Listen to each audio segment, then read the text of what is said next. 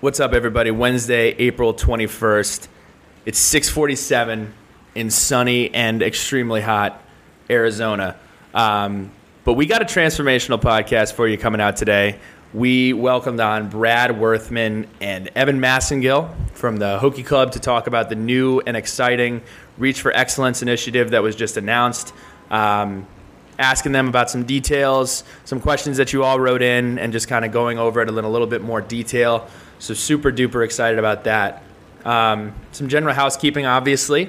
As you know, Sons of Saturday is brought to you by Main Street Pharmacy, the best pharmacy in all of the New River Valley that's constantly taking care of everybody in the Blacksburg and New River Valley area, handing out vaccines, doing what they need to do to keep you safe and keep you supplied in the Blacksburg area. It is also your one-stop shop for exclusive Sons of Saturday merchandise. As of right now, it is apparel and flags, but we have some very exciting stuff that's coming out as well for you to check out. So Main Street Pharmacy, right on Main Street in Blacksburg. Check them out. In other news, we picked up a commitment today from the 15th ranked offensive guard in the 2022 class in Johnny Dixon. Johnny had interest from other programs such as Oklahoma, Texas A&M, and Nebraska. Got another one in the boat, and some fantastic reporting going out on that on the .com. Also, be sure that you check out some of the other awesome work that's gone out by our scribes. Grant Mitchell put out an article outlining spring football takeaways. We also have a financial deep dive on the Reach for Excellence campaign that came out from Chris Himes, and obviously an overview, kind of cliff notes of what happened by Mike McDaniel for the Reach for Excellence campaign as well. Some other awesome stuff coming out on the website as well soon. But without further ado, I'm going to go ahead and turn it over to Evan and Brad. So thankful for their time and everything that they've been doing and coming on and kind of shining a light on stuff that's going on. But really exciting initiatives, and here we go.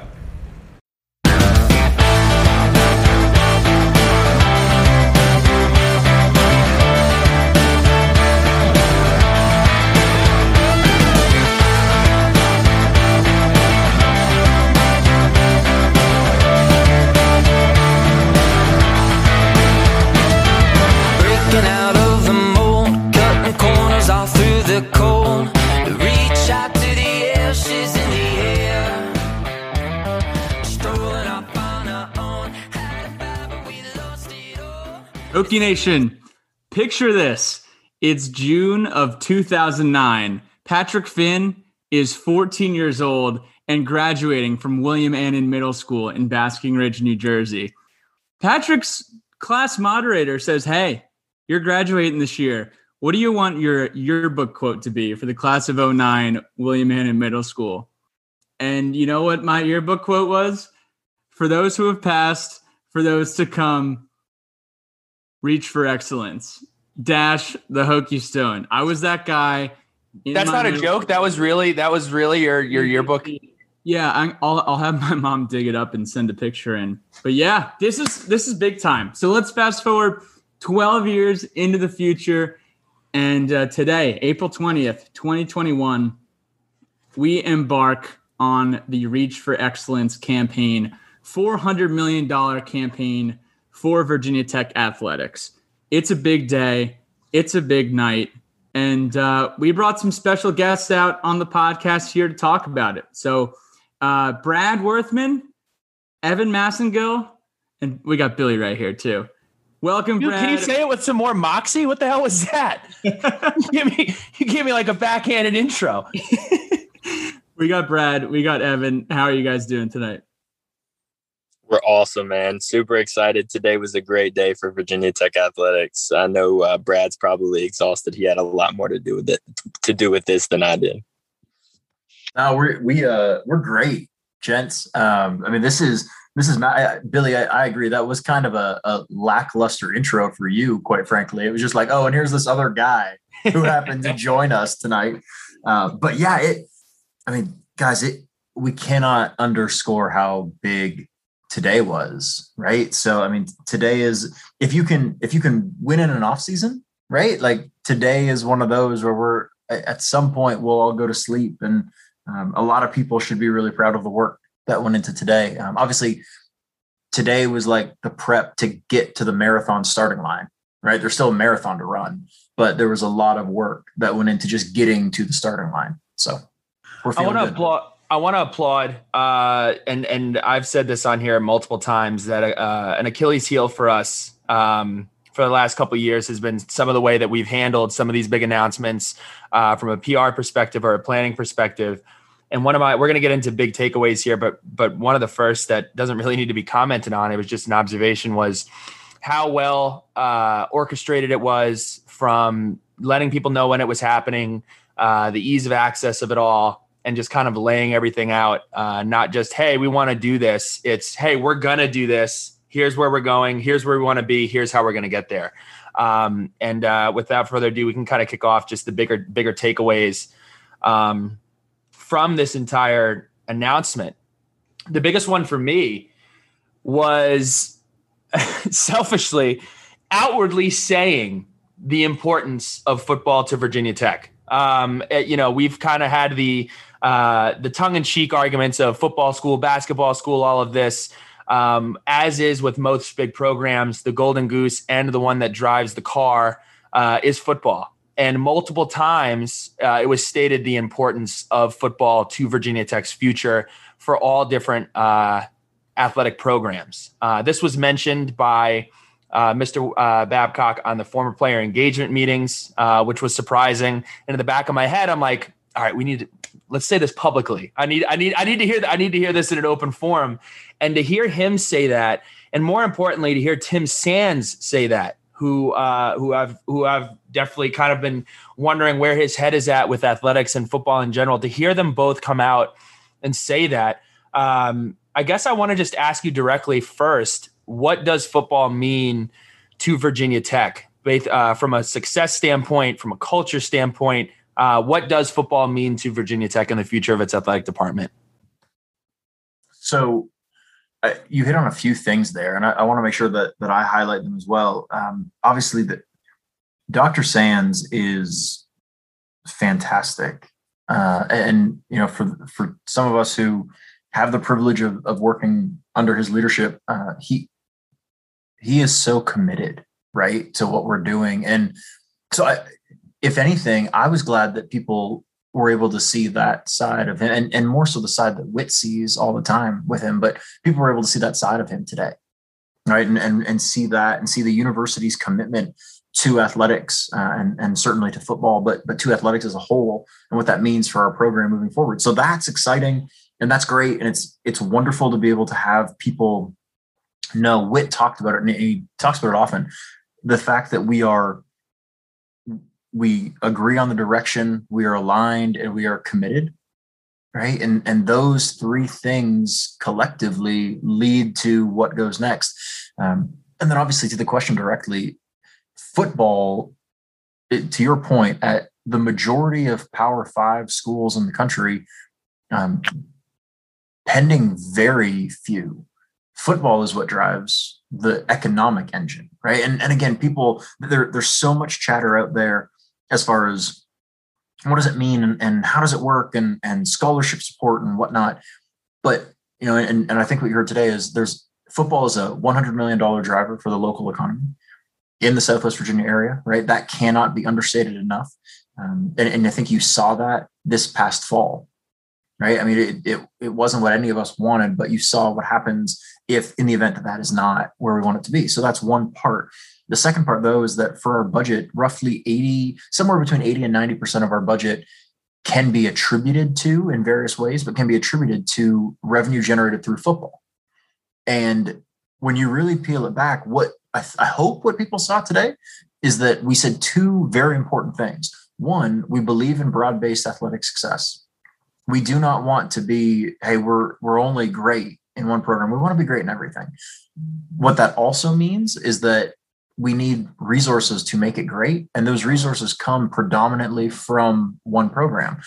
So that's, to put it bluntly, that is the area that has to have focus, and has to have resource, and has to have a focused commitment, because it's a rising tide raises all boats scenario. So our ability to turn the needle and push football forward, and to give coach all of the support that is needed, all of those coaches and those student athletes, to be able to help drive the income in that then trickles down and supports every other sport we have.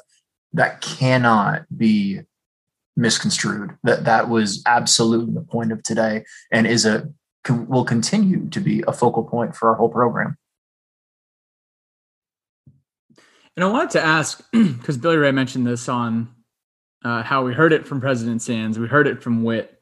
Was this buy-in something that had to be, gradually unearthed, or, was there a compelling event? How important was getting this buy-in from, all the important positions of power on campus? So it doesn't happen without alignment, and that is, I don't know how to, I wish that I was a more eloquent speaker to explain how important that is. I'm not eloquent enough to deliver that correctly, but alignment across the board, from Dr. Sands to Whit, certainly, and very much obviously, to Charlie Flieger in the advancement shop, to the board of visitors, across the board, to Coach Fuente, to all of our coaches, right? Across the board within the Virginia Tech community, and take names out of it, just the Virginia Tech community as an entity, and saying, hey, we are aligned in that athletics will matter here. It's so important to have that level of alignment. And the reason I say it, Whit said it today, he's worked at 6 schools and he's never seen an alignment like what we have here. I have worked at 3 schools, 2 of them with Whit. I have never seen alignment like this in the schools that in the other school. Like, it just doesn't, that doesn't mean that other schools don't do it well. It means the level of alignment top to bottom, I have never witnessed, Whit has never witnessed, others have never witnessed. And so, like, Pat, to your question, we cannot possibly undervalue the fact that everybody is aligned in this, and that you need, in order to have an investment like this, and in order to have success like this, and in order to have the commitment to a vision like this. And again, what we didn't do today was tell everybody, hey, here is the exact plan. Like, here is what we're going to do in July of 21. Right? That wasn't the purpose of today. The purpose of today was, here's where we're going. We would love for you to be on board. Many of you already are. And if you're not, there's still a seat on the bus for you. But the overall alignment from the university, without that, we don't get to today. The next question, and I know I'm just asking all the questions that I really have, and then the next one is an alignment question. And I want to preface this by saying that, yes, success in the football program is paramount, has to happen, and I think this is going to drive that, and is something that we've needed for a long time. But on the boards, on Twitter, and everywhere else, there's always been this notion of a disconnect between, the athletic director and the president, or a lame duck scenario at the head coach, at the head coaching position. Whereas I think today addressed that, where it's multiple times in this press conference, it was said, this is the man for the job. This is the man that we want it to happen with. Have everybody there, and everybody being very transparent about that. I just, kind of speak to what that relationship is like, and what that synergy is like, and how that relationship has kind of materialized over the past few years. So, and, I'd be remiss if that relationship is a direct result of Whit and Dr. Sands and Coach Fuente and all of that, understanding where we're going, right? And being committed to it again. And I think what's hard, trust me when I say I feel like I said this the last time you all were kind enough to have us on, like, nobody wants to win worse than Whit and Coach Fuente, right? Nobody wants to. And we feel this way across the board. None of us want to finish in 3rd or 4th or 5th. None of us want that. What we want to do is have the opportunity to win championships. And hearing that, hopefully what people heard today is that we're committed to doing that, right? And we are not only committed to the people that we're hoping to do that, but we're committed to resource people correctly. We're committed to removing roadblocks in some ways for people, but we're ready to go with that. And it was nice, hopefully. And I say this as somebody who who hears it regularly, right? Hopefully what people heard today was that we're going to get this thing done and it's going to be great. And we are, when it comes to that relationship, it's a pretty exciting concept because, and the sort of the, what people refer to as the glory days of tech football. I wasn't here for those, but it's pretty exciting to know, we're building on a foundation that is so solid, right? And so uplifting, but also what an exciting proposition that our tomorrow could be better than our yesterday when our yesterday was still really great, right? Like that's a pretty cool proposition and something that we're excited about. So it's nice to know we've got all the right people in place at that point that now we can just let them go to work. I mean this respectfully when I say it. I think I speak for a lot of people when I say, regardless of what it was, and obviously you're in the room, you're in the building, you're in the meetings, but it seemed like today was the first public time where it was like, we're all in. Like, this is important to us. We're making this happen. This is an investment that, we can go back and forth on it. I think this is something, the weight room, the meeting rooms, like people don't realize how important it was my last year when I was working in the recruiting department of bringing folks in. And then you see some of the videos of places like Louisville, places like Miami, places like Clemson. Our meeting rooms didn't stack up. Our weight rooms didn't stack up. Our nutrition place didn't stack up. And not just seeing the improvements, but hearing it from so high up that this matters to us and this is the direction that we're going in. How important was it to get that message across loud and clear? Massive, and here's what I've learned in the time that I've been fortunate and privileged to work for the Hokies and be a part of this team. The people that I've met here are so humble, right? Both staff and fans and donors. Nobody really talks about what they've done or what they could do, and it's so endearing. But it's also, you think about something today, and I was really proud of Whit when he said it. When we talked about the challenge, going from a challenger brand to a champion brand, right? And what that means. And the truth is that we aren't that far removed from being a champion brand, right? But we want to get back to that. So that is one piece. The second piece that was awesome, and to your point, as far as saying it out loud, right, and telling everybody. One of Whit's questions where I was probably, and I've known him for a decade. Right. And I've worked with him for 7 of those 10 years. Hearing him today say that we don't necessarily have to be the one who plays catch up. He said it more eloquently than that, but we don't have to be the one. Why can't we be the standard? You look at our performance center, you look at our weight room now, you look at the meeting rooms. There is no reason why we are not on par with our ACC peers. Right? And again, does that mean it's everything? No, because it is constantly ongoing. Right. This isn't hey, we're done and we stop and we never do anything anymore. And then it just stands the test of time. This, quite the opposite, is, well, now we have to continue to make modifications. Right. And we have to continue. It's no different than a house. You buy a house and you maybe fix up the bathroom one year, and then you fix up the backyard the next year, and you fix up. So you work through the process. We have to do the same, but we are in the process of moving into a nicer house.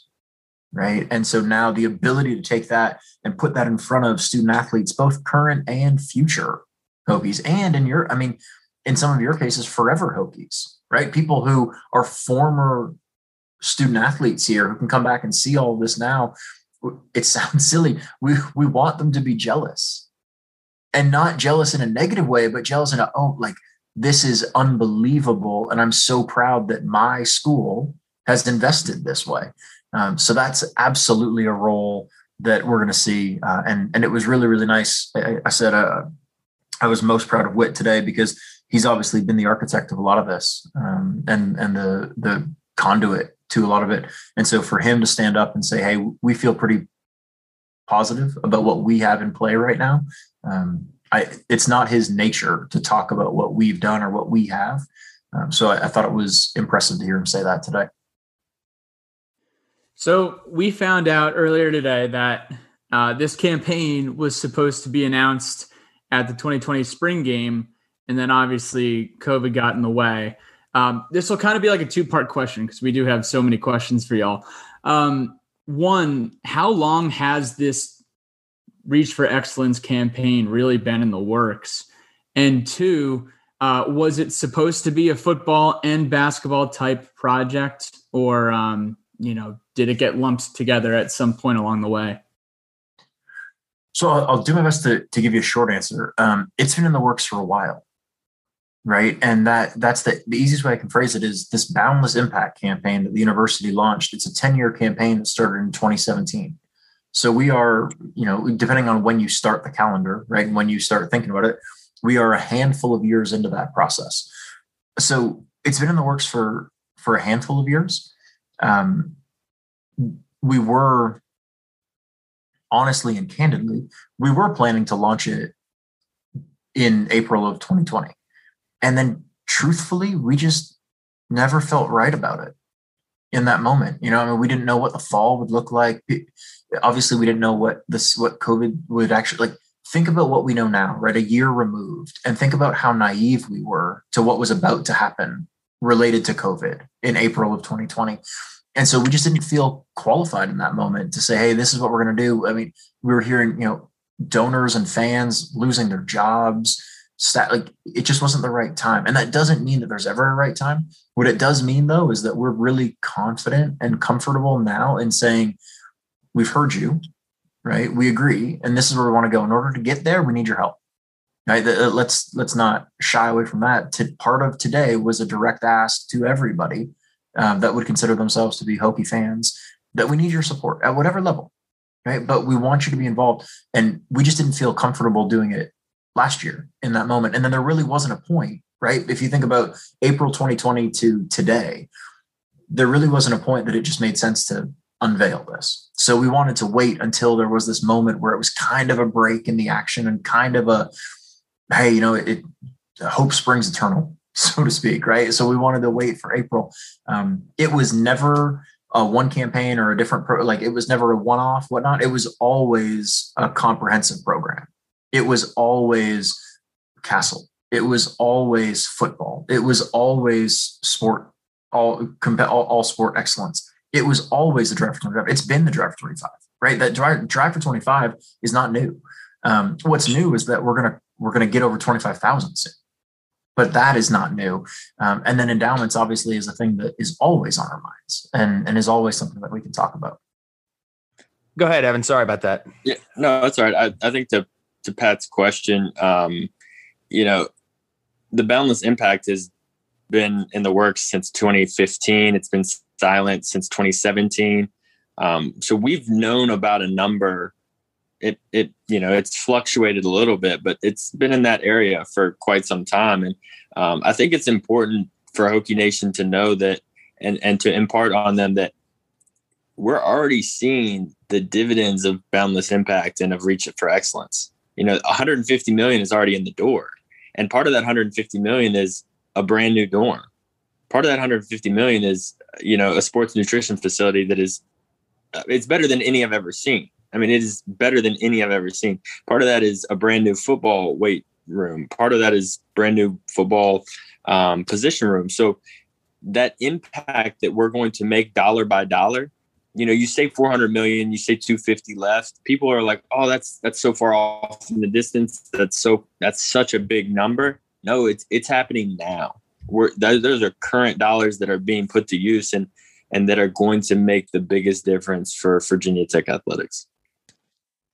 When you look at, you mentioned a few of them from an announcing at the right time perspective and the challenges that others were going through that you're asking for dollars from. What are some of the other challenges and hurdles that you had to overcome to get to today, regardless of, the university taking the financial downturn that they did in COVID or the athletic department taking the financial downturn in COVID? How did you guys need to pivot much? What were some of those challenges and how did we get to today? That's a great question.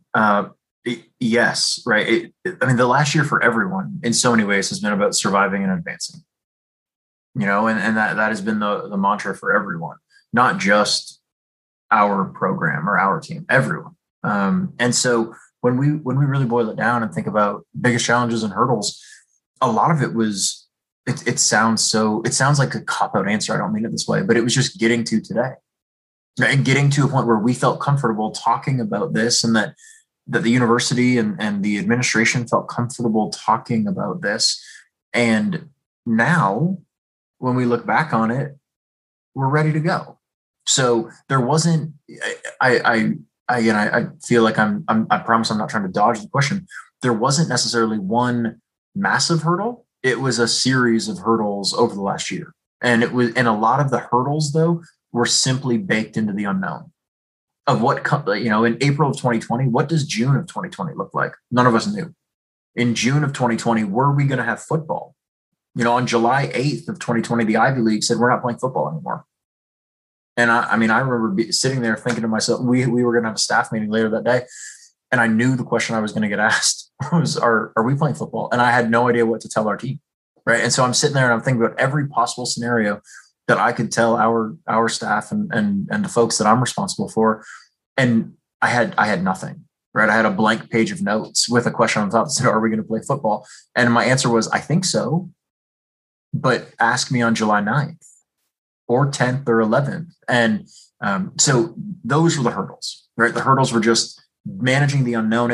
Again, the hurdles, I think what's hard, the hurdles were not internal alignment or campus commitment or our department aligned to where we're going. The hurdles were just everything that everybody else was facing too. And the inability for us to jump in and do that. On the next segment here, I want to take the 5 goals that were mentioned in the presser and just kind of peel back the onion, get some more details. And I know you did mention, it's kind of funny. A lot of people are like, can you tell us specifically what we're going to do? Well, this is a multi-year plan. It's figuring out exactly what needs to be done, but some of it was outlined and just kind of want to go over that. And I'm going to turn it over to Pat with the first goal that was mentioned was the football enhancement. So Pat, speak to that. Right. So football enhancement, and that was broken down into 5 subsets as well within football enhancement. So I'll read this, and this comes directly from the Reach for Excellence site. Number 1, recruiting. Student athletes sign with coaches, not schools. Some ACC peers have 3 times more recruiting positions than we do. Dollar goal, $5 million. Assistant coaches, salaries. We need to provide competitive compensation for our coaches so that we can continue developing and retaining the best talent. Dollar goal, $10 million. Quality control coaches. These coaches are preparing to take the next step as full-time on-the-field coaches. Dollar goal, $5 million. Student athlete development. Our football student athletes need dedicated support to prepare them for a real world. Dollar goal, $2 million. And then the last one, capital needs. We have immediate needs in our facilities. The first impression for visiting recruits must be improved. Dollar goal, $8 million. So if you had your calculators with you, that's $30 million right there going to football. And we heard today about the next football facilities project breaking ground this summer. But what does the action plan look like, for these 5 allocations? So, shoot, y'all are coming in hot with questions. Where I think this is going to go, right? And I think one thing that's important, let's talk about buckets for a second, and being able to help narrate this story. There's a few buckets that we look at. It's in a variety of ways, but I'll try to simplify it, right? Because it hopefully, and even though it may be oversimplified, it shows the narrative that we're trying to get to. One bucket is our student athletes, right? Current student athletes. What can we do to invest in them to improve their experience? You heard Coach talk about it today, spiritually, socially, athletically, and academically. So what can we invest in that space? Then there is the concept of recruiting, right? Future Hokies.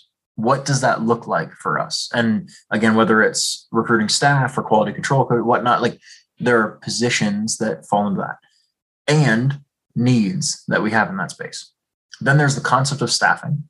What does that mean? And what does that take on? How do we retain? How do we add? How do we find the opportunity? We don't shy away from the fact that, again, you can look at it in different ways, but there are other programs with more staff than we have. Does that mean that we need to match them person for person? No, it doesn't. It means that we have to double down on people, though. right? And we have to believe that the people we have are excellent at what they do, and we can help people. But if somebody has a staff of 70 and somebody else has a staff of 7, that those are not fair playing ground. If somebody has a staff of 70 and somebody else has a staff of 50, well, if those 50 are great at what they do, then maybe they can get it done. So that staffing component is part of it. And then the fourth major bucket in that space is facilities. What do we continue to do to add to that mix?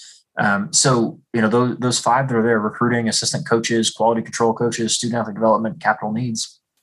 The great part, we've got a group of incredibly generous donors who have already bought into this vision, and they've already put money behind this vision, and you're already seeing work and dividends paid from that. I mean, Billy, you talked about the former student athlete and Forever Hokie engagement sessions.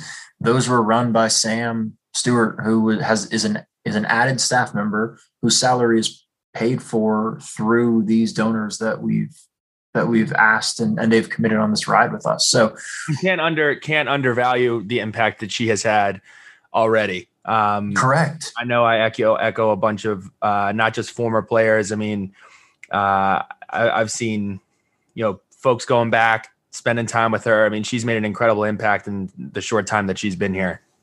Incredible impact. And you add her again. I think where some of it gets lost too, again, and this is why I joke with everybody, we want you to, somewhere along the way, and I would argue this for every school in the country, somewhere along the way, the concept of being a fan became being a business analyst, right? We want you to be fans. We want you to have fun. We want you to help us win games. We want you to cheer loud. We want you to donate what you can. We want you to be involved. We don't want you to feel like you have to analyze our business for us. That's our job. That's our day to day. So what we want to do though is take this opportunity, and you take somebody like Sam, and the fourth category on this, student athlete development. Raina Gilbert Lowry and her staff on our team do a fantastic job preparing all of our student athletes for life after sports. You add Sam to that mix, and now we can link all those units together, right? So the whole thing pays dividends. Again, Pat, you came with hard questions right off the jump, so I figured I would just dance around it. No, I'm kidding. It's those 5 areas are things that matter. Those are things that Coach Fuente has said, for us to make this program take the next step. These are areas that we are getting beat, both on the recruiting trail and day to day. If we can overcome some of these gaps, it gives us a leg up on the competition, or it puts us on, worst case, it puts us on even playing field. Best case scenario, it gives us a leg up. So these are, from a timing perspective, these are annual investments. Right. These are not a one-shot deal. It's Wood always talks about the fact that, and I think you saw it today, the concept of a rendered castle got a ton of positive momentum today, and not all positive, right? There's certainly people who have different opinions, and that's fine. People are allowed to, but some of the concept of staffing is equally or more important in some of those spaces, but isn't as, there's no picture, right? If we put a picture of an org chart beside a picture of a rendered castle, I promise you which one gets more engagement. It's not the org chart, but the org chart is what makes it work, right? So the concept of what we're going to invest in football is intentionally done with an eye on how we can impact the student athlete from a total experience. And then from the donor experience too. I mean, I figure for the longest time, it was set up that, when you make your donation to the Hokie Club or the Drive for 25, you can make a donation to the Hokie Scholarship Fund or make it to just football in general. And now, by the looks of it, of how it's going to be set up, you're going to be able to, put your contribution into one of those buckets, if I'm not mistaken. So I'm going to, yeah. We're gonna have the opportunity in that space. The key too, and Evan obviously is far more versed in this than I am. So I'm gonna let him tackle this, and I can jump in on a high level stuff on the back end.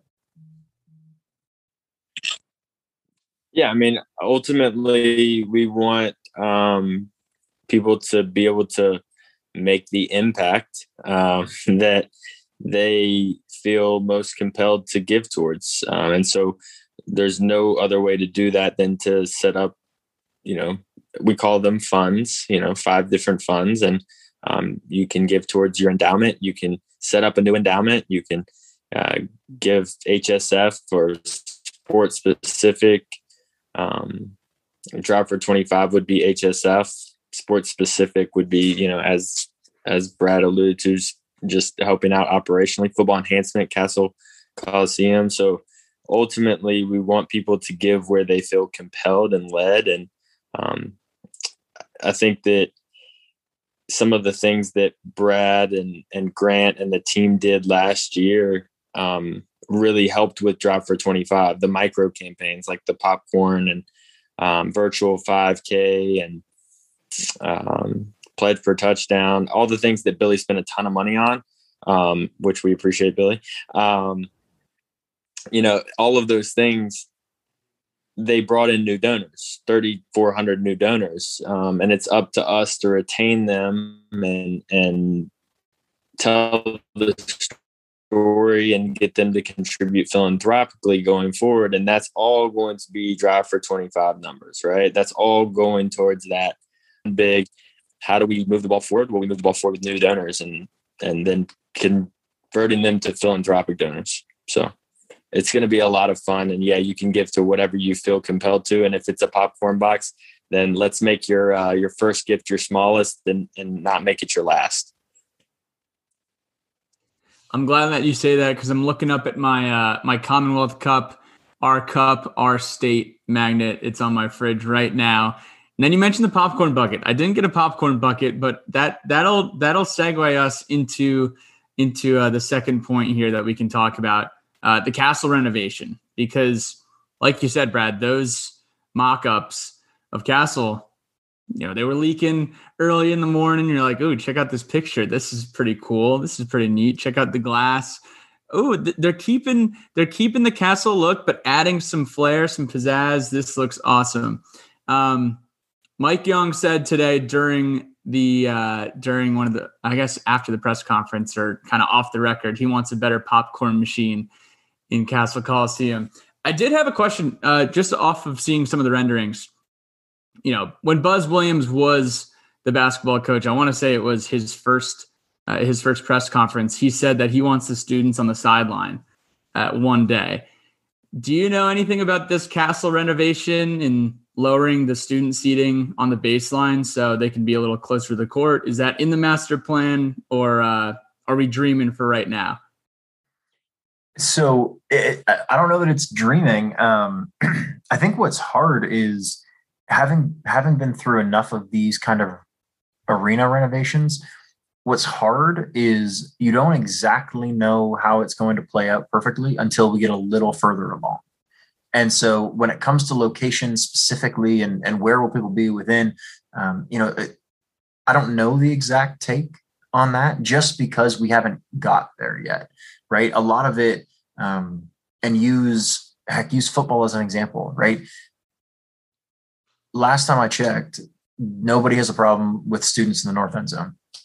Right. None of our students have a problem with being in the north end zone. We got a problem with students not being in the north end zone by choice or by putting them somewhere else. Agreed. So, and for me, I mean, like I think about every place I've ever worked, the students have a presence behind the baskets. Right. And does that make it the right place for them? No. Does it mean that they can impact the game? Heck yes. And so we just want to make sure that what we don't want to do, and this is important, we don't want them to lose the ability to impact the game. Mm-hmm. Because they impact the game in football, they impact the game in basketball, they impact the game everywhere they are, right? So we want them to impact the game. And however we get there, 6 on one, half dozen the other, right? We can mix and match, but no matter what we do, and I think what's important, right, and hopefully some of the folks listening to this will appreciate it, no matter what decision we make in that, somebody's going to say we made the wrong one, right? If we put students on the sideline, then people who used to sit on the sideline will say that was a problem. If we put students behind the bucket, then somebody's going to say, well, why didn't you put students on the sideline? What we want to do is make sure that they have an opportunity to have an impact, and we want them to be heard, right? There is a reason why the ground shakes. So let's not lose sight of that and give them the opportunity to do that. And then just kind of let the chips fall where they may. And it's also important. I think one thing that's really important, just because the pictures look a certain way doesn't mean that we can't iterate where the kids go, right? If we go through a process and we say, hey, you know what, it's not working over here, who's to say we can't move them somewhere else? So there's a bit of an opportunity to mix and match as we go through. Now we'll move on to number 3 here, the Drive for 25. And the Drive for 25, which was launched in 2016, now that we have the Reach for Excellence campaign, interested to know how this changes or impacts the Drive for 25. I think it was great today that Whit mentioned this. He says, when we kicked off the campaign in 2016, we had 10,000 donors. It's now 2021, 5 years later, and we have 20,000 donors. So the Drive for 25 progress has been quite substantial. Initiatives out of the Hokie Club over the last, I would say 2 years really have made such an impact. But after today's announcement, how has the Drive for 25 impacted now with Reach for Excellence? I'll start and then I'll let Brad go. When Whit announced the Drive for 25 in December of 16, we had just overhauled the entire Hokie Club. We had just thrown in a per seat to everybody's world, and it changed the game for Virginia Tech athletics and for Virginia Tech fundraising and the Hokie Club.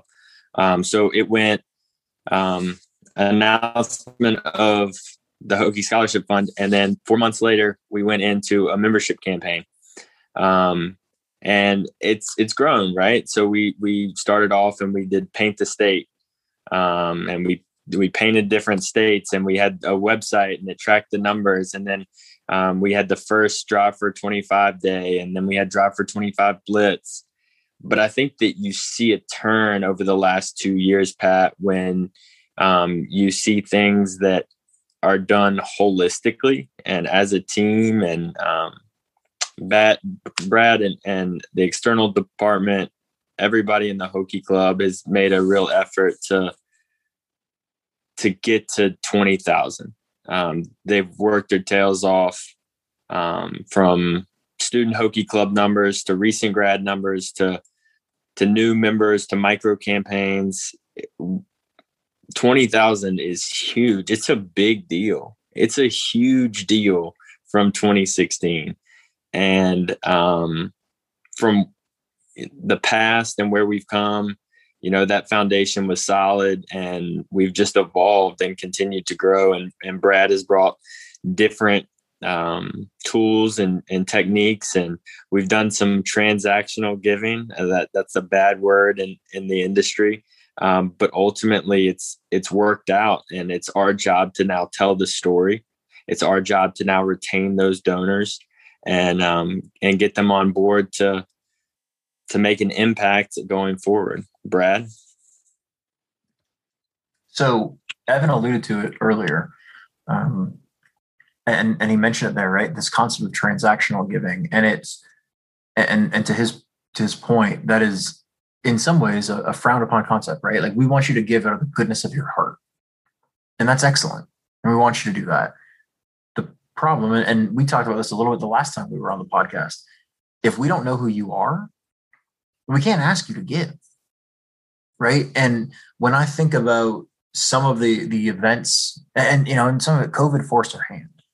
All right, but the virtual 5K in the summer, which I brought up last time, we had a chance to connect on this.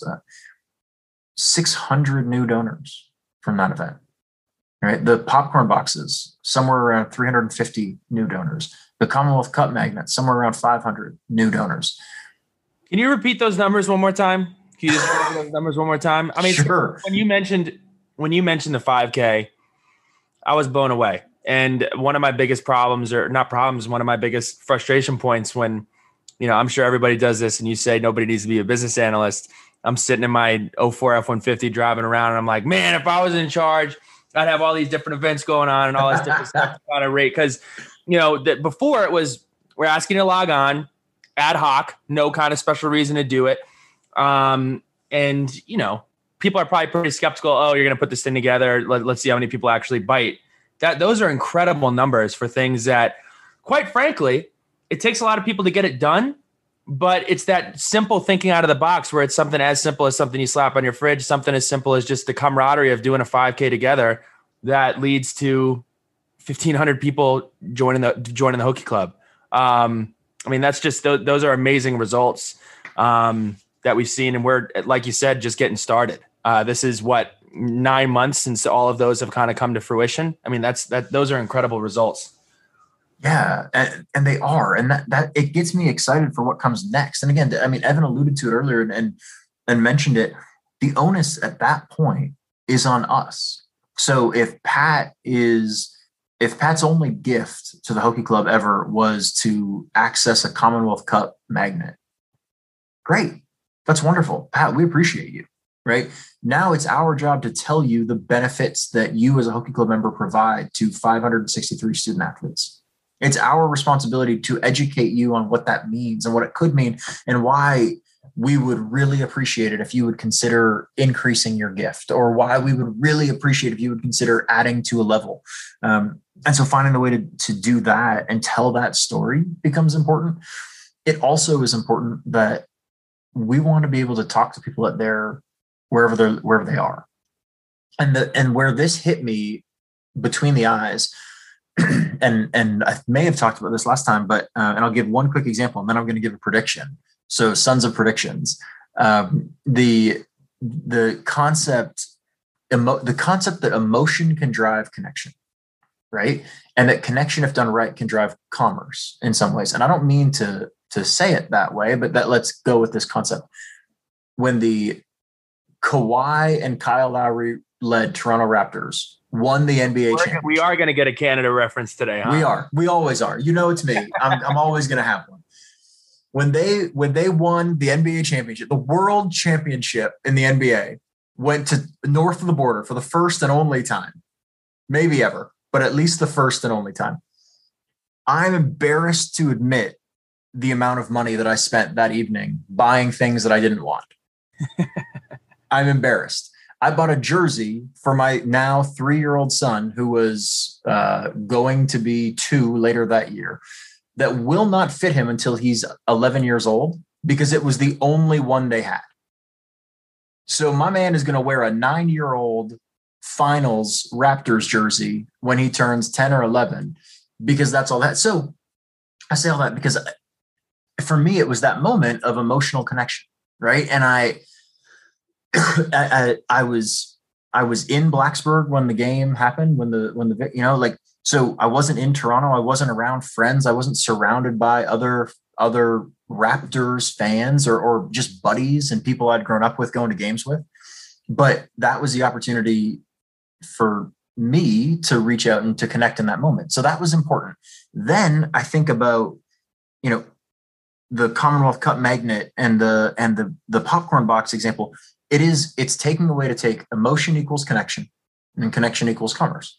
Then it's education, right? Once we have the opportunity to earn, and I'm going to phrase it this way intentionally, once we have the opportunity to earn your investment, it's our job to educate you on where your investment goes.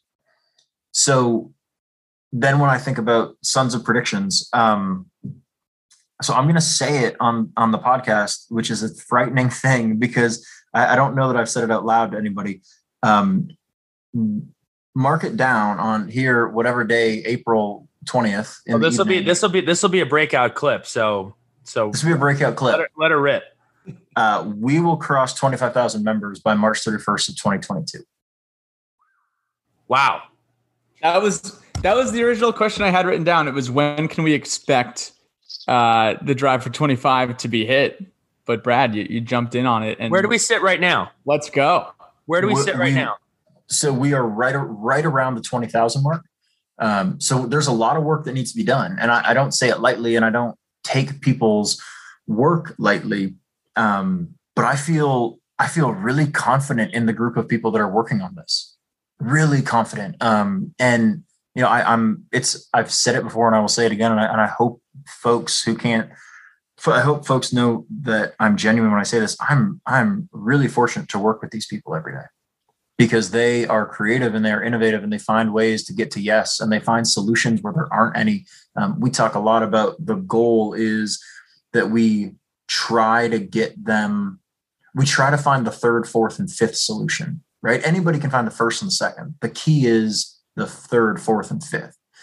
And I'm fortunate to work with people and be inspired by people who are doing that every day. So I feel it terrifies me to say it out loud, but we're going to be at 25 by the time we hit our March 31st of 22 deadline. That is my bet. If Derek Gwynn, our compliance director, listens to this, I think we're allowed to bet on those numbers because they're not an NCAA sanctioned, right? Donations are not an NCAA sanctioned sport. So we're good with it.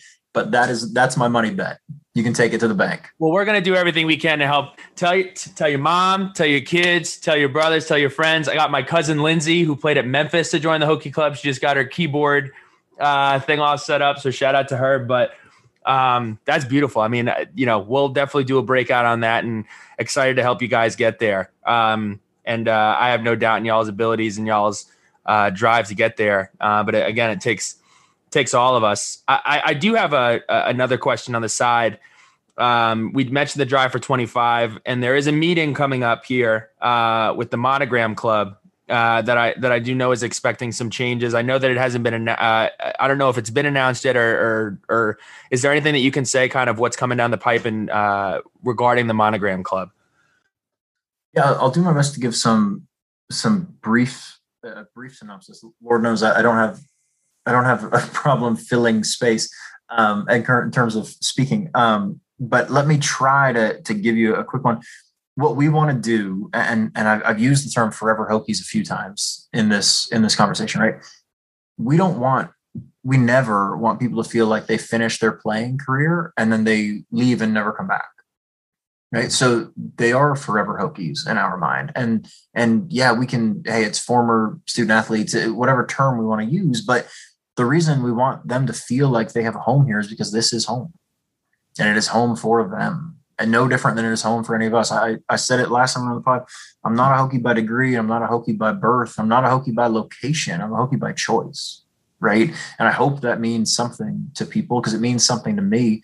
And when I think about our student athletes, both the ones that here currently representing us and the ones that had previously represented us and will always represent us, we want them to feel like they're part of this. So what does that mean for the Monogram Club? It means we're going to continue to reach out and we're going to continue to ask people to come back and participate.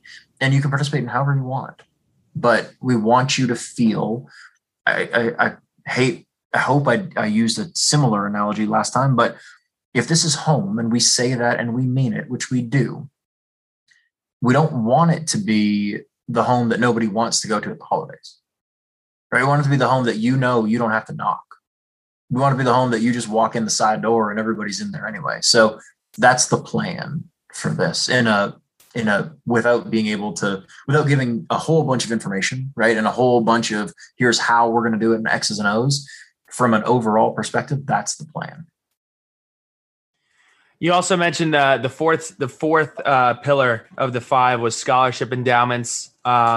Obviously, and I've mentioned this the last time I was talking with Isaiah Ford and a couple other guys about this before, how grateful we are of where we've all ended up and the support services, like we've said, that'll get more funding, whether that's the student athletic academic success. I always get it messed up. The SAS program that does a great job and the help with your career, everything else. Speak a little bit to what does scholarship endowment, what does that pillar mean? What does that entail? Brad, you mind if I take this one? So the scholarship endowment, it's a huge deal, right? So our scholarship endowment right now sits at $69 million. It spends off $2.8 million a year. That's money that we don't have to raise every year. We know $2.8 million lives in perpetuity or is going to come in because that $69 million lives in perpetuity. So come in where for those who are kind of confused by that, come in from where? So the $69 million, the endowment is invested. And so we get the spinoff of that every year, and it goes to paying our scholarship bill. So if it's $69 million and we get right now the spinoff is 7%, I think 4.6%. So it's right around $2.8 million. So of the $15.9 million scholarship bill, we know that $2.8 million is being paid by our scholarship endowment. And that's 683 endowments. 683 endowments have been established to make up $69 million. And so if we grow that endowment, that's less money that we have to raise annually that can go towards sports-specific operating budgets, capital projects. So if we're raising more endowment, then we can spin off more. Then the scholarship bill is taken care of, and we can put HSF dollars eventually, not now, eventually somewhere else. I'm no math major. I scheduled all of my classes to avoid math at all costs. But what is the goal? When you said from a percentage standpoint, what are we looking for from an endowment perspective to eventually get to the point where HSF dollars are going towards dining halls, weight rooms, and all of that? To give some perspective, Stanford is fully endowed. Stanford Athletics is fully endowed. How the heck do they do that? They have a huge endowment. And if you think about it, right? So like Billy, to your question, like how much would it take? To Evan's point, if it's 4% a year, and let's say the scholarship bill is, let's say today it's around $17 million. So let's say in 10 years, it's $20 million. You would need a $500 million endowment to spin off at 4%, to spin off to cover the scholarship fund completely. So it's ambitious, right? But to Evan's point, if we take it from $70 million to $100 million with generosity of Hokies, well, now we're going from 2.5 or 2.6 or 2.7 to call it $4.5 million. So there's $2 million a year additional that, when raised on an annual basis, can go to something other than scholarships. That's awesome. Yeah, that would be unbelievable. The last pillar that we have before we get into general questions and letters from the lunch pail is my favorite question that I'm most excited to ask about. And it was the goal of comprehensive excellence in all sports. Beautiful tagline. Very, very well written. Very, very well said. And I think everybody can get behind that.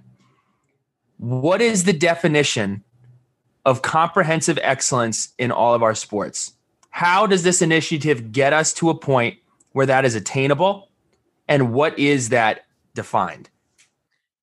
So I'm going to give two answers, if that's okay. And they'll be brief, I promise. The first answer, and I'm going to put on I'm a fan of the Hokies hat, which I am, right? Like, I mean, and I'm fortunate to get to know our coaches and some of our student athletes. And so I see it from different sides, but I'm going to put on I'm a fan hat. I want to kick everybody's butt. Period. Full stop. Right. That's it. Like if Whit says it all the time, if we're going to play and keep score, we may as well win the dang thing. So play to win the game. I'm here in Arizona. Right. Herm Edwards right down the road to play the game. You play to win the game. Absolutely. Right. You play to win the game. So if that's the case, then let's go get it done.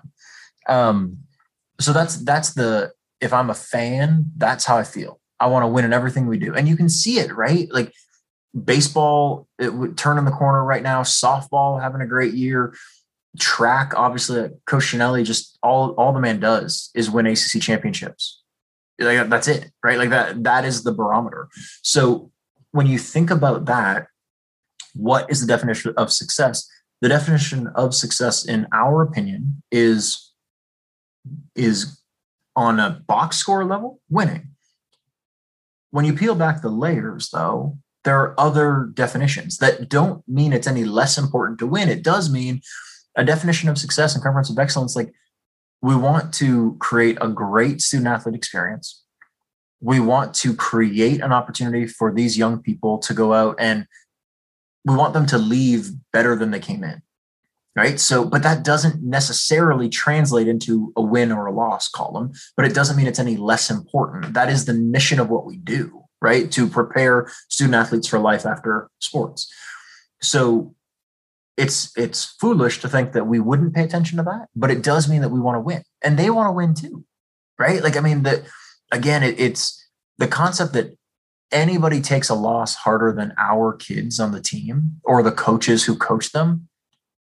I don't mean this in a defensive or in a aggressive sort of way. Nobody takes it harder than they do, right? Because they're the ones who are playing in the game. They're the ones who got beat or experienced the joy of victory.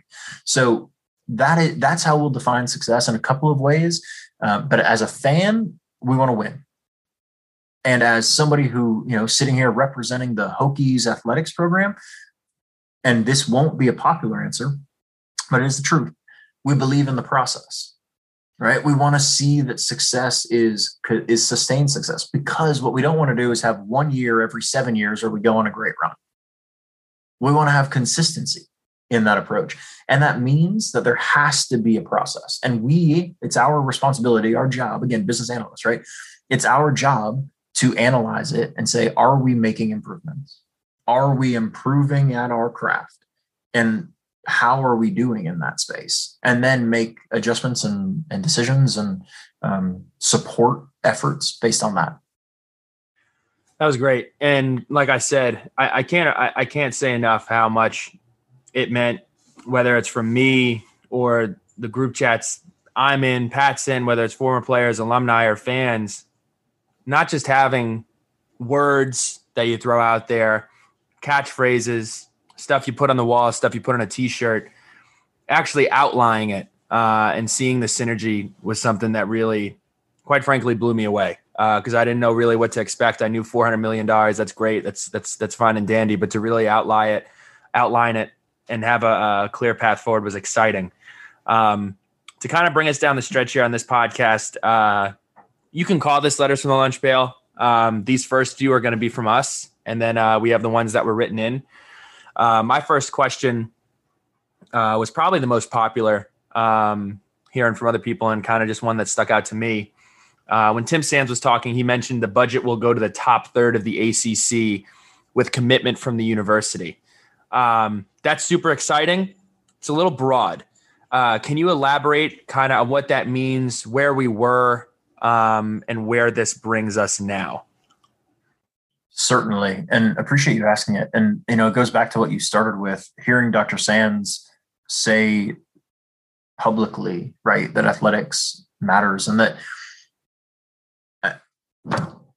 whatever the perception out there is, and by some people is wrong, right? Like he is fully in alignment with where we're going, where he wants us to go. And what's exciting, I had the opportunity to spend just a few minutes with him today before the press conference. What he says off camera is more impressive than what he says on camera, right? Like this is a university president who is in lockstep, who is asking me about ERA of pitchers on our baseball team, right? Like this is somebody who understands what we're doing and who believes in what we're doing. So what does it mean? It is broad, right? And to be candid, it is somewhat intentionally broad, because what we know is that the university administration, Dr. Sands specifically, is on board with where we're going. What we will continue to work on and evaluate is what that means, right? And how that plays. But there's a commitment there. The short answer, without getting into here's a balance sheet and here are our overhead costs and variable costs, we are going to be able to invest significantly more resources than we ever have in our history across the board in our sports. And it is because of their help. What led to, because I know we'll get this as a follow-up, what led to that jump from being where we were to where we are now from the university? I don't want to say support because you've spoken to it being lockstep, but what led to it becoming the dollars and the cents that it is now, and this uptick? Was it what, like, in sales, we love to say compelling event or an ask? What kind of led to this jump? Yeah. So I probably two parts, right? A compelling event and what I would say in that is the effect of COVID, right? And the effect of what COVID did to the region of Southwest Virginia in terms of football Saturdays, right? That cannot be misconstrued in any way there. And you could feel it, just in town here. I had the good fortune of going to every one of our football games this fall. I can promise you, I've never been to a more bizarre place in my life, right? In terms of a sporting event, that it felt weird, it felt strange, it felt bizarre. Like, we're playing Enter Sandman before the team runs out to 250 people. You could hear every word that every coach was saying on both sidelines at all times during the game. So it was just something about it was strange. So that was a compelling season of events, and what COVID did, and what it I don't want to say what it exposed, but what it kind of helped everybody realize in this region of, hey, look, we do want Virginia Tech football Saturdays and athletics to be a driver in this area and in this region. So that's one part of it. And the second part, quite honestly, is it's really nice and really humbling when work is put in to explain a problem to people who have the capacity and the ability to solve the problem, and they listen. And so there was work done by so many people to prepare and to put this into play and to have this conversation and to be willing to have this conversation. I can say this, having worked at a variety of institutions, and there are very few schools in America right now who are doubling down and putting money towards athletics. Doesn't mean they're taking it away from athletics, but it also means in the middle of COVID fallout, there aren't a lot that are raising their hands, saying, hey, we're in this fully locked in. Don't worry about it. And we are really, really fortunate to be a school that has that kind of representation. And you mentioned it, Evan. We already have $150 million in the hopper toward the $400 million goal, which again is no drop in the bucket. Extremely impressive that we are there at this point, and it's growing and growing at this as well. How have you seen the impact of that? I guess this is a two-part question. How have you seen the impact of that so far? And what have you seen in the hours since this press conference has ended, from people calling in, people wanting to donate, people wanting to jump on board? I think we're going to see a much bigger impact come June 1. That's when the NCAA has lifted the dead period.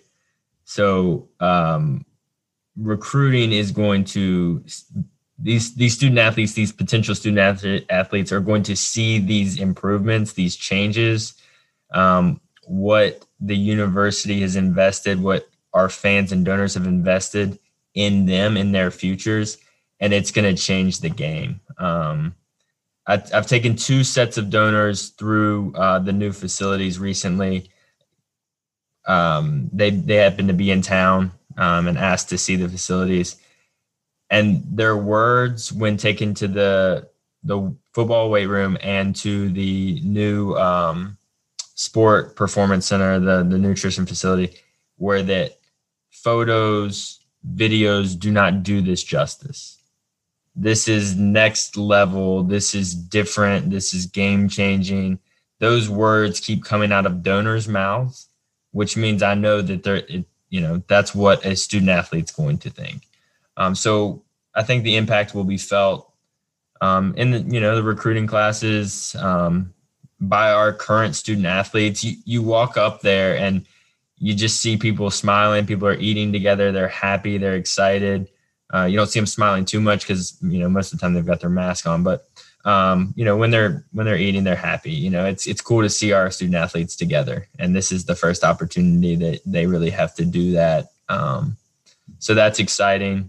And I think that, June 1 will be the impact that really we see some different things change because, our coaches haven't been able to show this off yet.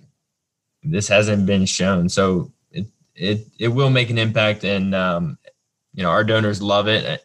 Anytime people are in, I want to show it off. It used to be there. What could you hide, right? Like there were certain areas you didn't want to show. Mm-hmm.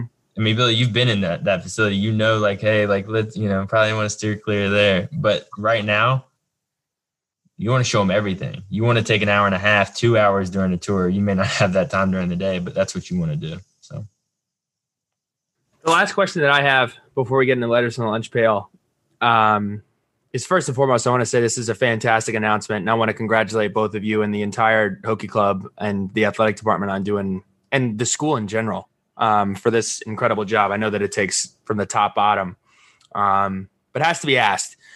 99% of the Hokie faithful know how the athletic department feels about donors, regardless of their giving amount, regardless of what they're able to do. I know Whit on a personal level. I know where his heart's at. I know where his goals are at. But a reporter asked today about donor fatigue. And we've been asked on several occasions about the comments that were made and taken out of context, to be fair, on a previous press conference by Whit Babcock. I want you to address what is the feeling towards donors regardless of their giving amount? What are we asking from donors? I know that not everybody's going to be able to give thousands of dollars. Not everybody's going to be able to give the $1 million donation, but what is the feeling towards the donor base from top to bottom, regardless of giving? I just wanted to kind of ask that and get your feelings on that as well. Billy, I love this question. I think ultimately you asked top to bottom, right? I've worked top to bottom in the Hokie Club. I have been an annual fund giving coordinator. I have been an annual fund giving officer. I've been a leadership gift officer. I've been a major gift officer. I've done internal. I've done external. I grew up a Hokie, right? Love Virginia Tech. I don't think we're to that point yet. When the reporter asked it, I thought it was interesting, right? I think that our fan base has the ability to do so much more. And it's not, Brad, what did you say earlier? We were talking, it's not something from it's something from everyone. Go ahead. We don't need someone to do everything. We need everyone to do something.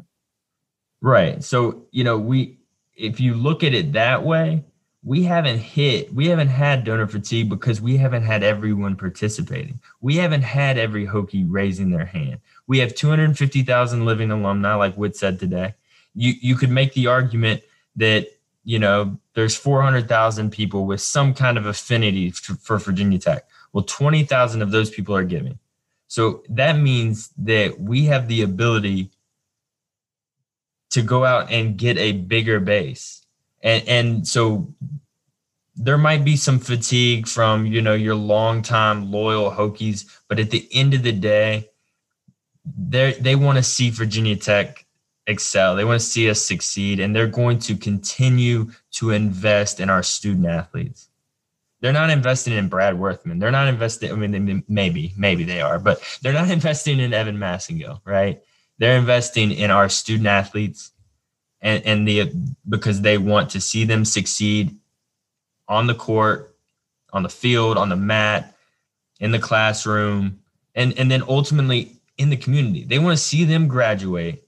They want to see a great GSR, great graduation success rate. And then they want to watch them, take the next step in their life. I think that's the biggest thing is they'll get fatigued when we start asking based on, hey, if you give, we're going to win. That's when a donor gets fatigued. I want to not to interrupt you here. I just wanted to point out one thing that we meant to mention earlier.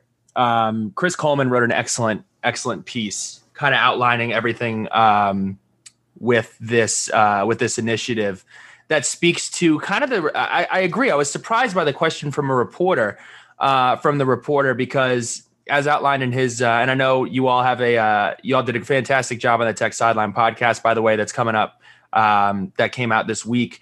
But I also wanted to mention in 2016, when the Drive for 25 was first announced, only 4% of tech graduates were members of the Hokie Club. That's 4%. By 2017 and 18, that percentage grew to 5.6%.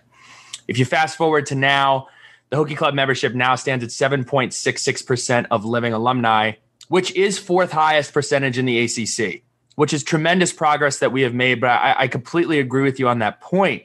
And I think this is where it got kind of taken out of context, is that there's no side-eyeing to the amount that somebody is giving. It's more so the frustration that I've had and the progress that we've made, to be fair, which has been great. There's so much more progress to be had. And that's kind of where these big ideas and these big futures and these big numbers are going to be able to be achieved, is making that. What does that look like if it's 10%? What does it look like if that goes up 2% every couple of years? So I don't think that question was necessarily backed up if you look into the numbers. So I just wanted to point that out. And if you have not, please check out Chris Coleman's article. The Virginia Tech fan base has a decision to make, came out today. So definitely check that out. But I didn't mean to cut you off, Evan. I don't know if Brad, you have any further comments on the matter. Nothing as eloquent as Evan said. It really is. We hope if we're doing our jobs correctly, right, then hopefully we'll be able to identify donor fatigue in advance. And quite honestly, we're all in this together, right? So if somebody cannot contribute in a way that they feel that they can't do it right, we understand that, right? Like we hope that there is an opportunity for philanthropy here. We would like to convince and like to work alongside all of you that there is an opportunity for philanthropic giving, but we also understand that may not be it for everybody. But it's why we go back to, we don't need someone to do everything. We need everyone to do something. And having the opportunity to have touch points, Billy, to your point, the quote that was used and then kind of misquoted and misrepresented in December was incorrect. Every donor in the Hokie Club matters to us. If it didn't, we wouldn't be worried about 25,000, right? Like that wouldn't be important. But that's pillar number one and priority number one of our campaign, because we want everybody invested in this, because we want everybody to have the opportunity to celebrate this success with us. And also, you're not going to win national championships in every sport every year. So we also want people to hey, we're going to get through this together in those moments. And the more that we can add to that mix, the better off we'll be.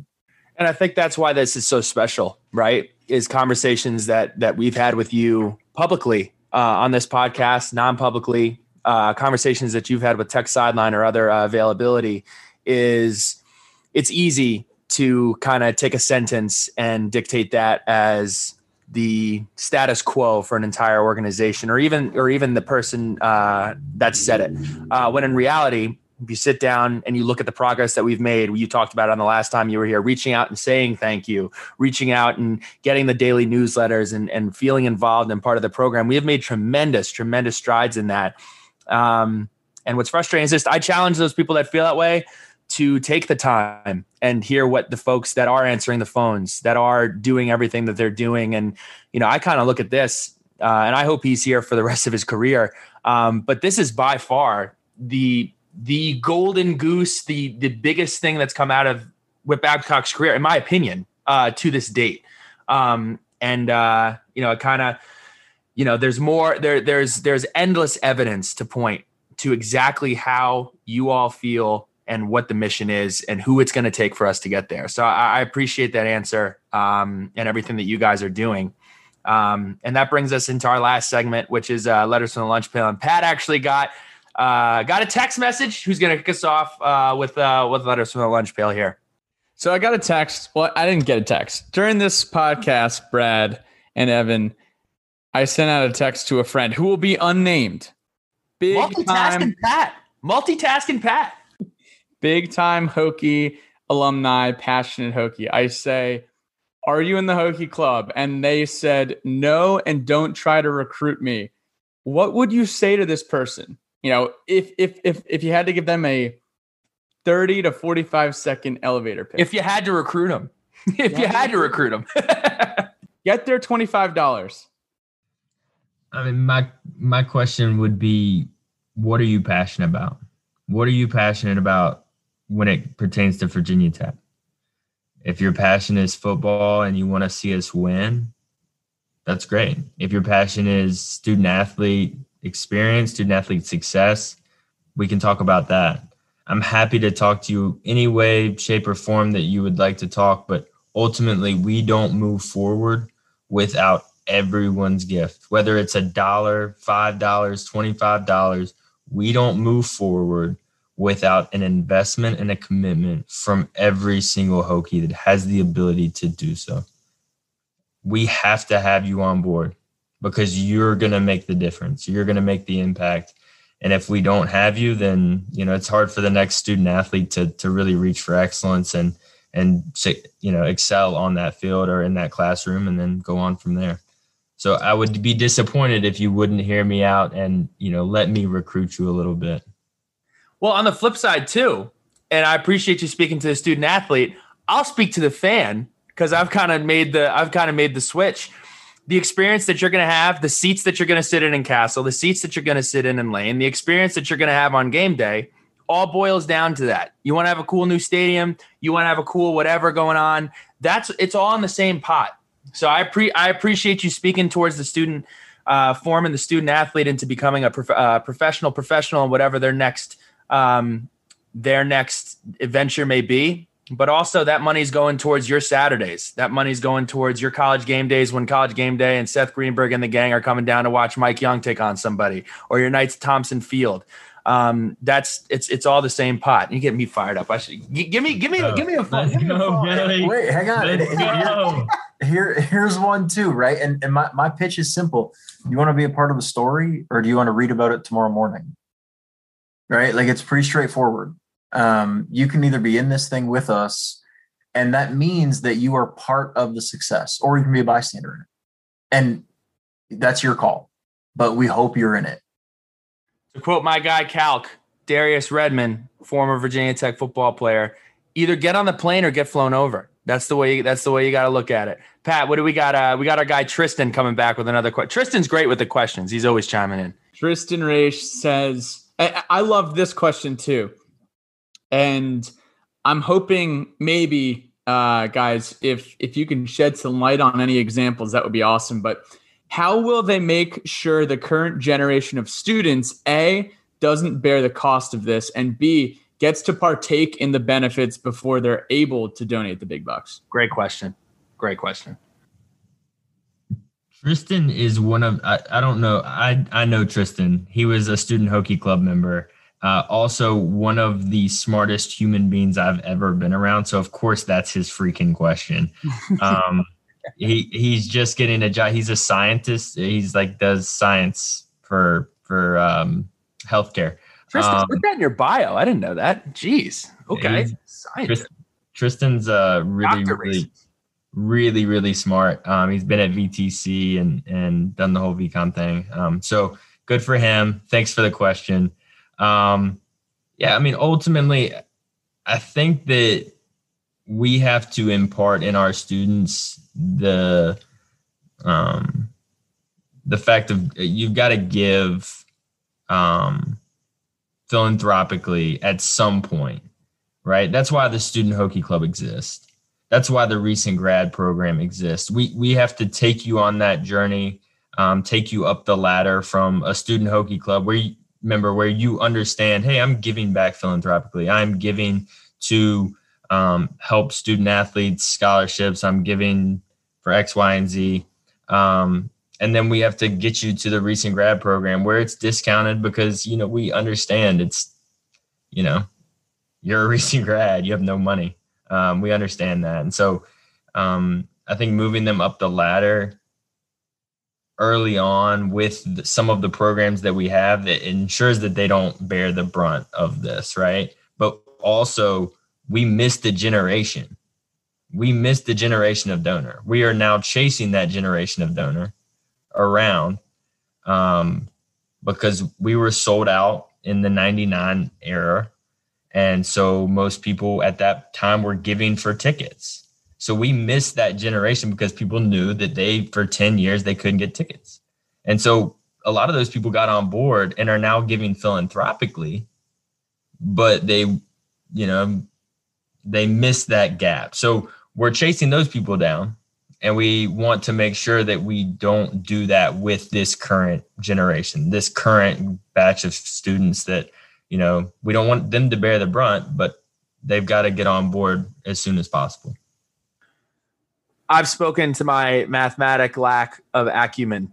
And that is why Chris Himes, Sons of Saturday scribe, is a son of Saturday. He is the financial guru. And for those of you listening to this now, it has not released yet, but got to read it over and check it out. But it will be on sonsofsaturday.com, a financial breakdown of everything going on by Chris Himes. But his question was that it was stated today that a goal of sustaining $20 million annually in donations, primarily to support athletic scholarships. What is the plan to continually achieve that benchmark metric, considering that the 5-year average has been around 18 million? It's the things like donor acquisition, the micro campaigns that Grant and his team and Hannah and Heather all ran last year, continuing micro campaigns, continuing to bring new donors in the door, 3,400 new donors this year. We've got to retain those, right? So we retain those, and then we bring a whole new batch in this year through different micro campaigns, through different avenues of giving. The team that Brad put together from a digital ecosystem, digital strategy standpoint is amazing. And so we're going to know everything about you. It's going to be super creepy, as Brad likes to say. And we're going to try to go out and get as many new donors as we can. And then we're going to tell them the story. We're going to tell them why they need to give to Virginia Tech, why it will make an impact. And then we've got to retain them. So if we can go out and acquire new ones, retain the old ones, and then we've got to do incremental revenue increases across the board. So we've got to move donors that are giving at golden to platinum, donors that, maybe giving $27.50 to get on board with a 110% Hokie and go to, that next level up. So it's just, we've got a plan in place. We just have to execute. To that point, Evan, I don't mean to Sons of Horn Tutory here, did move up to the silver level today with the donation today. So fired up about that. Fired up to get the new sticker truck. Big time, Billy. Fired up about that. Tons of appreciation. Thank you so much. Appreciate it. So James Copeland's question. I love that. We got some good questions. And I'll tie this in. One of the most, it was like the Zapruder film. One of the most picked apart pictures from last year was the 2020. Here we go. And it's all the coaches huddled around a table. And you're looking at the picture and you're like, that's a lot of coaches in a really small room. And his question was, what are the future plans for more football space per Coach Fuente's comments today about needing more office space for the new hires that they will be making? Because I recall back in my day working in recruiting, I mean, we had 4, 5, 6 guys huddled up in essentially what was a janitorial closet, trying to make graphics, trying to get stuff done. And Pat has brought this up on podcasts. We've kicked it around of having the football only facility, which I don't really think is possible. And I think there is a lot of room to expand over in that space. What are the plans to kind of maximize that space or get more space for these hires that we will be bringing in? So a simple approach for it. We will never have enough space for the staff we want to add, right? And that's across the board. That's not just in football. That is in totality across the athletics program. And that's not because we're trying to be wasteful. It's because we're trying to continue to add more opportunity. So what does that mean for us, right? And what are the future plans for it? I think Whit alluded to it earlier and spoke to it directly. It's not necessarily just about a football only facility. It is about how do we maximize the space in Merriman? How do we maximize the space in Jamerson? How do we maximize the meeting room space? How do we maximize on down the line? And what can we do that is part of this process? So with the new weight room that has just been opened, there are offices built into the weight room for all of our strength and conditioning staff for football. That is a different scenario than what Coach Hilgart and his staff had previously, right? Where Coach Hilgart was down the hall and whatnot. Now he's in that space all the time. That's where his office is. And that's where all of the staff's office will be. Probably where they want to be as well. Correct. Absolutely. Right. So it gives us, I think the key, and I don't mean this in the way it will come out. It's the opportunity. We talked before about the third, fourth, fifth answer. It's maybe not answer 1 or 2. Maybe it is answer 3, 4, or 5 that matters in this equation. And what do we get to? Well, that's what's most important, right? Where it goes is pretty important. So what are the plans for a football only facility, right? I don't know, because I don't know that we will have one in the guys that people have seen or what people have heard of. But the reason I say that I don't know that we'll have one is because we may not need one. Right? What we need, we have meeting rooms. A lot of these football only facilities, they are built to have meeting rooms, coaches' offices, weight room, players' lounge. We are going to have the bulk of that. Does that mean, to Coach Fuente's point, we need to work on our sport medicine area. We need to work on our coaches' offices. But those are things that, again, it's finding space and then fixing it.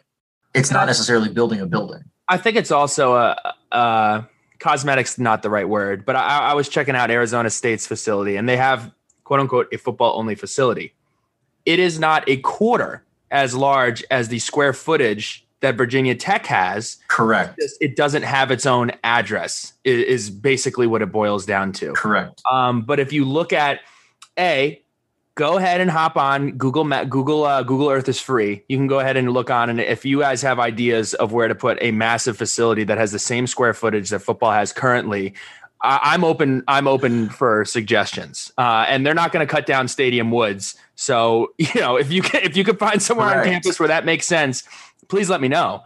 But in terms of square footage, I think we've done a great job of maximizing the space we have and expanding that footprint. So I think the football only facility I would challenge you, instead of saying, well, Arizona, Cal, and all these other schools have their own address for a football facility. Well, what does their square footage add up to? What does that look like? Because now, especially with the renovations, you're going to be hard pressed to find a facility as large and with everything that you need that Virginia Tech has right now. And we're still improving. We're still finding ways to expand. So I just wanted to give my 10 cents on that. Yep. Well, and Food talks about it all the time, right?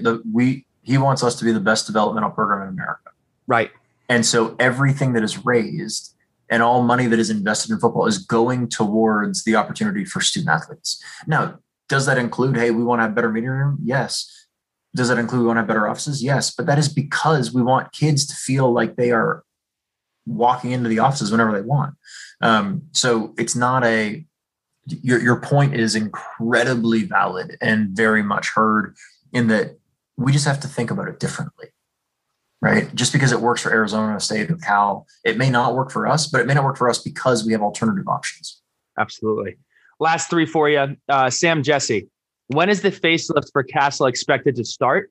And what are the plans for home games that season? I believe that he referenced Clemson as a team that had to play their games in Greensboro, or somebody had to play their games in Greensboro for a season as their facility was getting completed. How exactly are we planning on making that happen? I know that they have an adjacent practice facility. What does that look like? Yeah, so, and that's what Witt said it today, like he hopes it's in the next 4 to 5 years that we're ready to go in this space.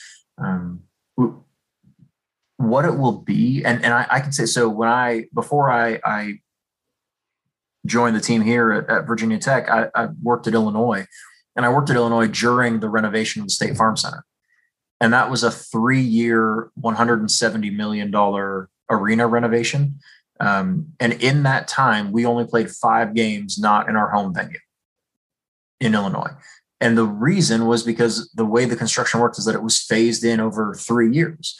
So we had parts of it. And what was really impressive in that space is in those 5 years, The only spaces that were offline at any point during a season were spaces that were currently in the process of like finishing touches to be opened within the next month.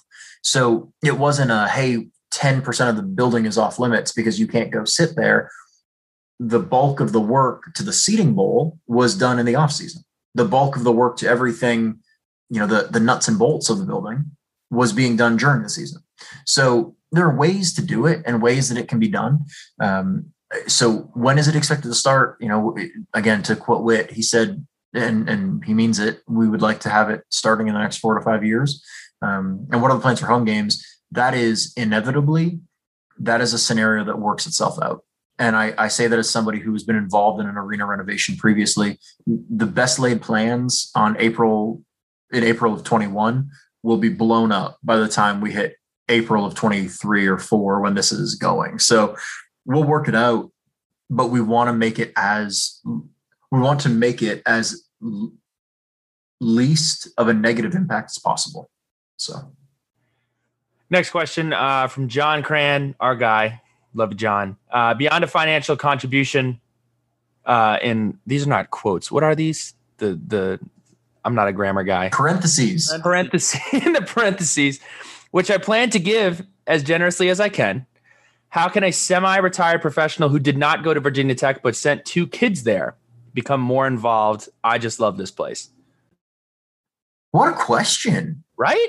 A question, and no, he's the best. We got to when this is all over, we got to have cold drinks waiting with our guy John Cranston. I can't wait. I'm in. What I would say to John, how can you become more involved? There are some easy ways, right? One is, and I think what's hard is when we think about the totality of the operation, right? And it's hopefully nobody is offended when I talk about this, but it's the concept of how we generate revenue. And that could be through fundraising. That could be through ticket sales. That could be through merchandise. That could be on and on down the line. There are a variety of ways. We spoke about it a little bit on the last podcast, but the concept of this product stack and how it all adds up to a really big number, right? Top line and bottom line. So to John's point, how do I become more involved? You can, if the opportunity is there for you to invest at a higher level, we would welcome that. We would appreciate that. We will work with you on that. If the opportunity is reach out and ask other people to join in the party, right? Do what Pat did and ask your friends. And when your friends say no, and don't try to recruit me, recruit them anyway, right? And encourage them to be a part of it. So we're pretty excited about some of the updates and some of the digital opportunities to the rep program that people may have heard of previously. So we're excited to be able to expand the army that can help us go and recruit other Hokies to be involved with Hokies. So, the simplest answer I can give to how do I become more involved is what would you like to be more involved in? And then let us route you in that path. So the sounds like we got to set up a call. That's what it sounds. Absolutely. Right. Just call us and tell us. We're never going to turn away anybody who says, hey, we want to be involved. I promise you our answer is never going to be no, thank you. Right. You're never going to hear no, thank you from us in that space. So we're all in. Last letter from the lunch pail is actually a self-submission here. And Brad, let me know if you are allowed to talk about this or have any insights or updates. But can you speak on any updates within the upcoming Comcast rumors and or the Nike sponsorship deal that will be, I guess, coming up in a few years? Certainly. So, and I can't give all the details on it, obviously, right? Because we're in negotiation with a lot of it. But everything surrounding Comcast is trending positively. And I think what's been lost in the launch of the ACC network is that, unfortunately, having a deal with Comcast in the beginning was always a shot in the dark. It wasn't impossible, but it was always a shot in the dark because they had already agreed to a longer-term contract with ABC and Disney. As part of our arrangement, we are included in that process, but the opportunity to add to that and really go after it aggressively doesn't come up until now. So we have this really big opportunity in front of us. We feel pretty optimistic about where it's going. If we didn't, I promise you, I would sleep less than I do already. But we feel really optimistic about where this thing is headed, and that should be a good thing, right? And we want that to be a good thing. The last thing we want is for Hokie fans to not be able to watch the Hokies. That's not the goal. I promise you, that's not the goal. But some of this was done knowing that these contracts would be up over time and that we would be the beneficiary of these in a phased-in process. It wasn't a one-shot deal, right? The launch of the ACC network was different than the launch of the SEC network. It was done differently. So not good or bad, right? It was just different. And that's where we are in this space. So I feel good about that. As for the Nike arrangement, we are incredibly happy to be wearing Nike apparel. Right? We also know what the market can bear and what we bring to the table. So we continue to, I guess the simplest way to phrase it and the truth, we continue to explore that relationship with Nike and see what is possible and see what is not possible. And it's an interesting arrangement because you have two parties who really, really, really want to get a deal done. And there's already an existing deal, right? So we want to find a way to make it better, and we want to find a way to have wins on all sides in this. I mean, Nike has been a partner with the Hokies for I don't even want to say the year because I know I'll get it wrong. I don't remember, but for a very long time. And so the ability we have to have, and it may not be what all of our fans want to hear, but us having the swoosh is a big deal, and us continuing to be in that family is a big deal. And so we want to find a way to make that a win for everybody. Does that mean that we give up a little bit now to maybe get a little bit later? Yeah, sometimes. But I think if we all understand the end goal, it's pretty easy to work through at that point. Brad, I can't thank you enough for your time. Coming up on 10/21 on the East Coast. Really appreciate it. I know Evan had to drop off here, but as you know, really appreciate your efforts and everything that you're doing. And can't thank you enough, and really, really looking forward to the future and everything that's to come. So thank you very much for your time. Yeah, thank you guys. We both, speaking on behalf of our whole team, we really appreciate just having the chance to chat, to talk shop. Right. And I mean, we are employees of the Hokies, but we are Hokies. Right. So like this is it's what we do day to day, but it's also who we are, and it's what we believe in. And, you know, everybody kind of laughs. My days off consist of taking my 3-year-old to Hokies games. Right. So like that, it's not a thing. And it's a lifestyle for all of us. Being candid, one of the things, and I will leave the group with this. I am so excited for September 3rd. I cannot wait for September 3rd.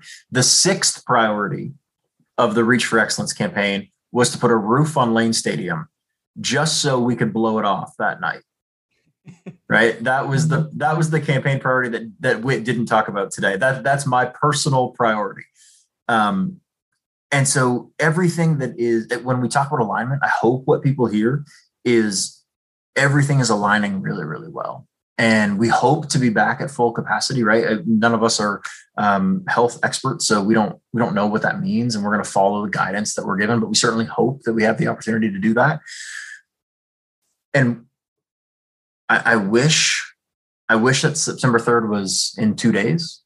I also know how much work has to go in between now and September 3rd, and I'm glad it's not in 2 days, but I can't wait. I'm understating it if I don't say that our entire team can't wait to see Hokies back. We can't wait to see you back in the building, and we can't wait. The first note there, I promise you, when I'm an emotional guy. Hopefully some people have seen that. I wear my heart on my damn sleeve all the time. I'm going to have a hard time holding back my emotions as soon as the first note of Sandman hits on September 3rd, because that place is going to be rocking and is going to be electric. And then we are going to go in there in a clash of cultures, and we're going to handle our business. Right. So you can take that one to the bank too. I feel good about where we're headed. So can't wait to see everybody on September 3rd. Big time. Can't wait. Brad, appreciate your time. We'll absolutely do this again. Evan, thank you so much for your time. And we will talk to you guys on Sunday, and looking forward to it, Brad. We'll get together soon. Right on. Appreciate it.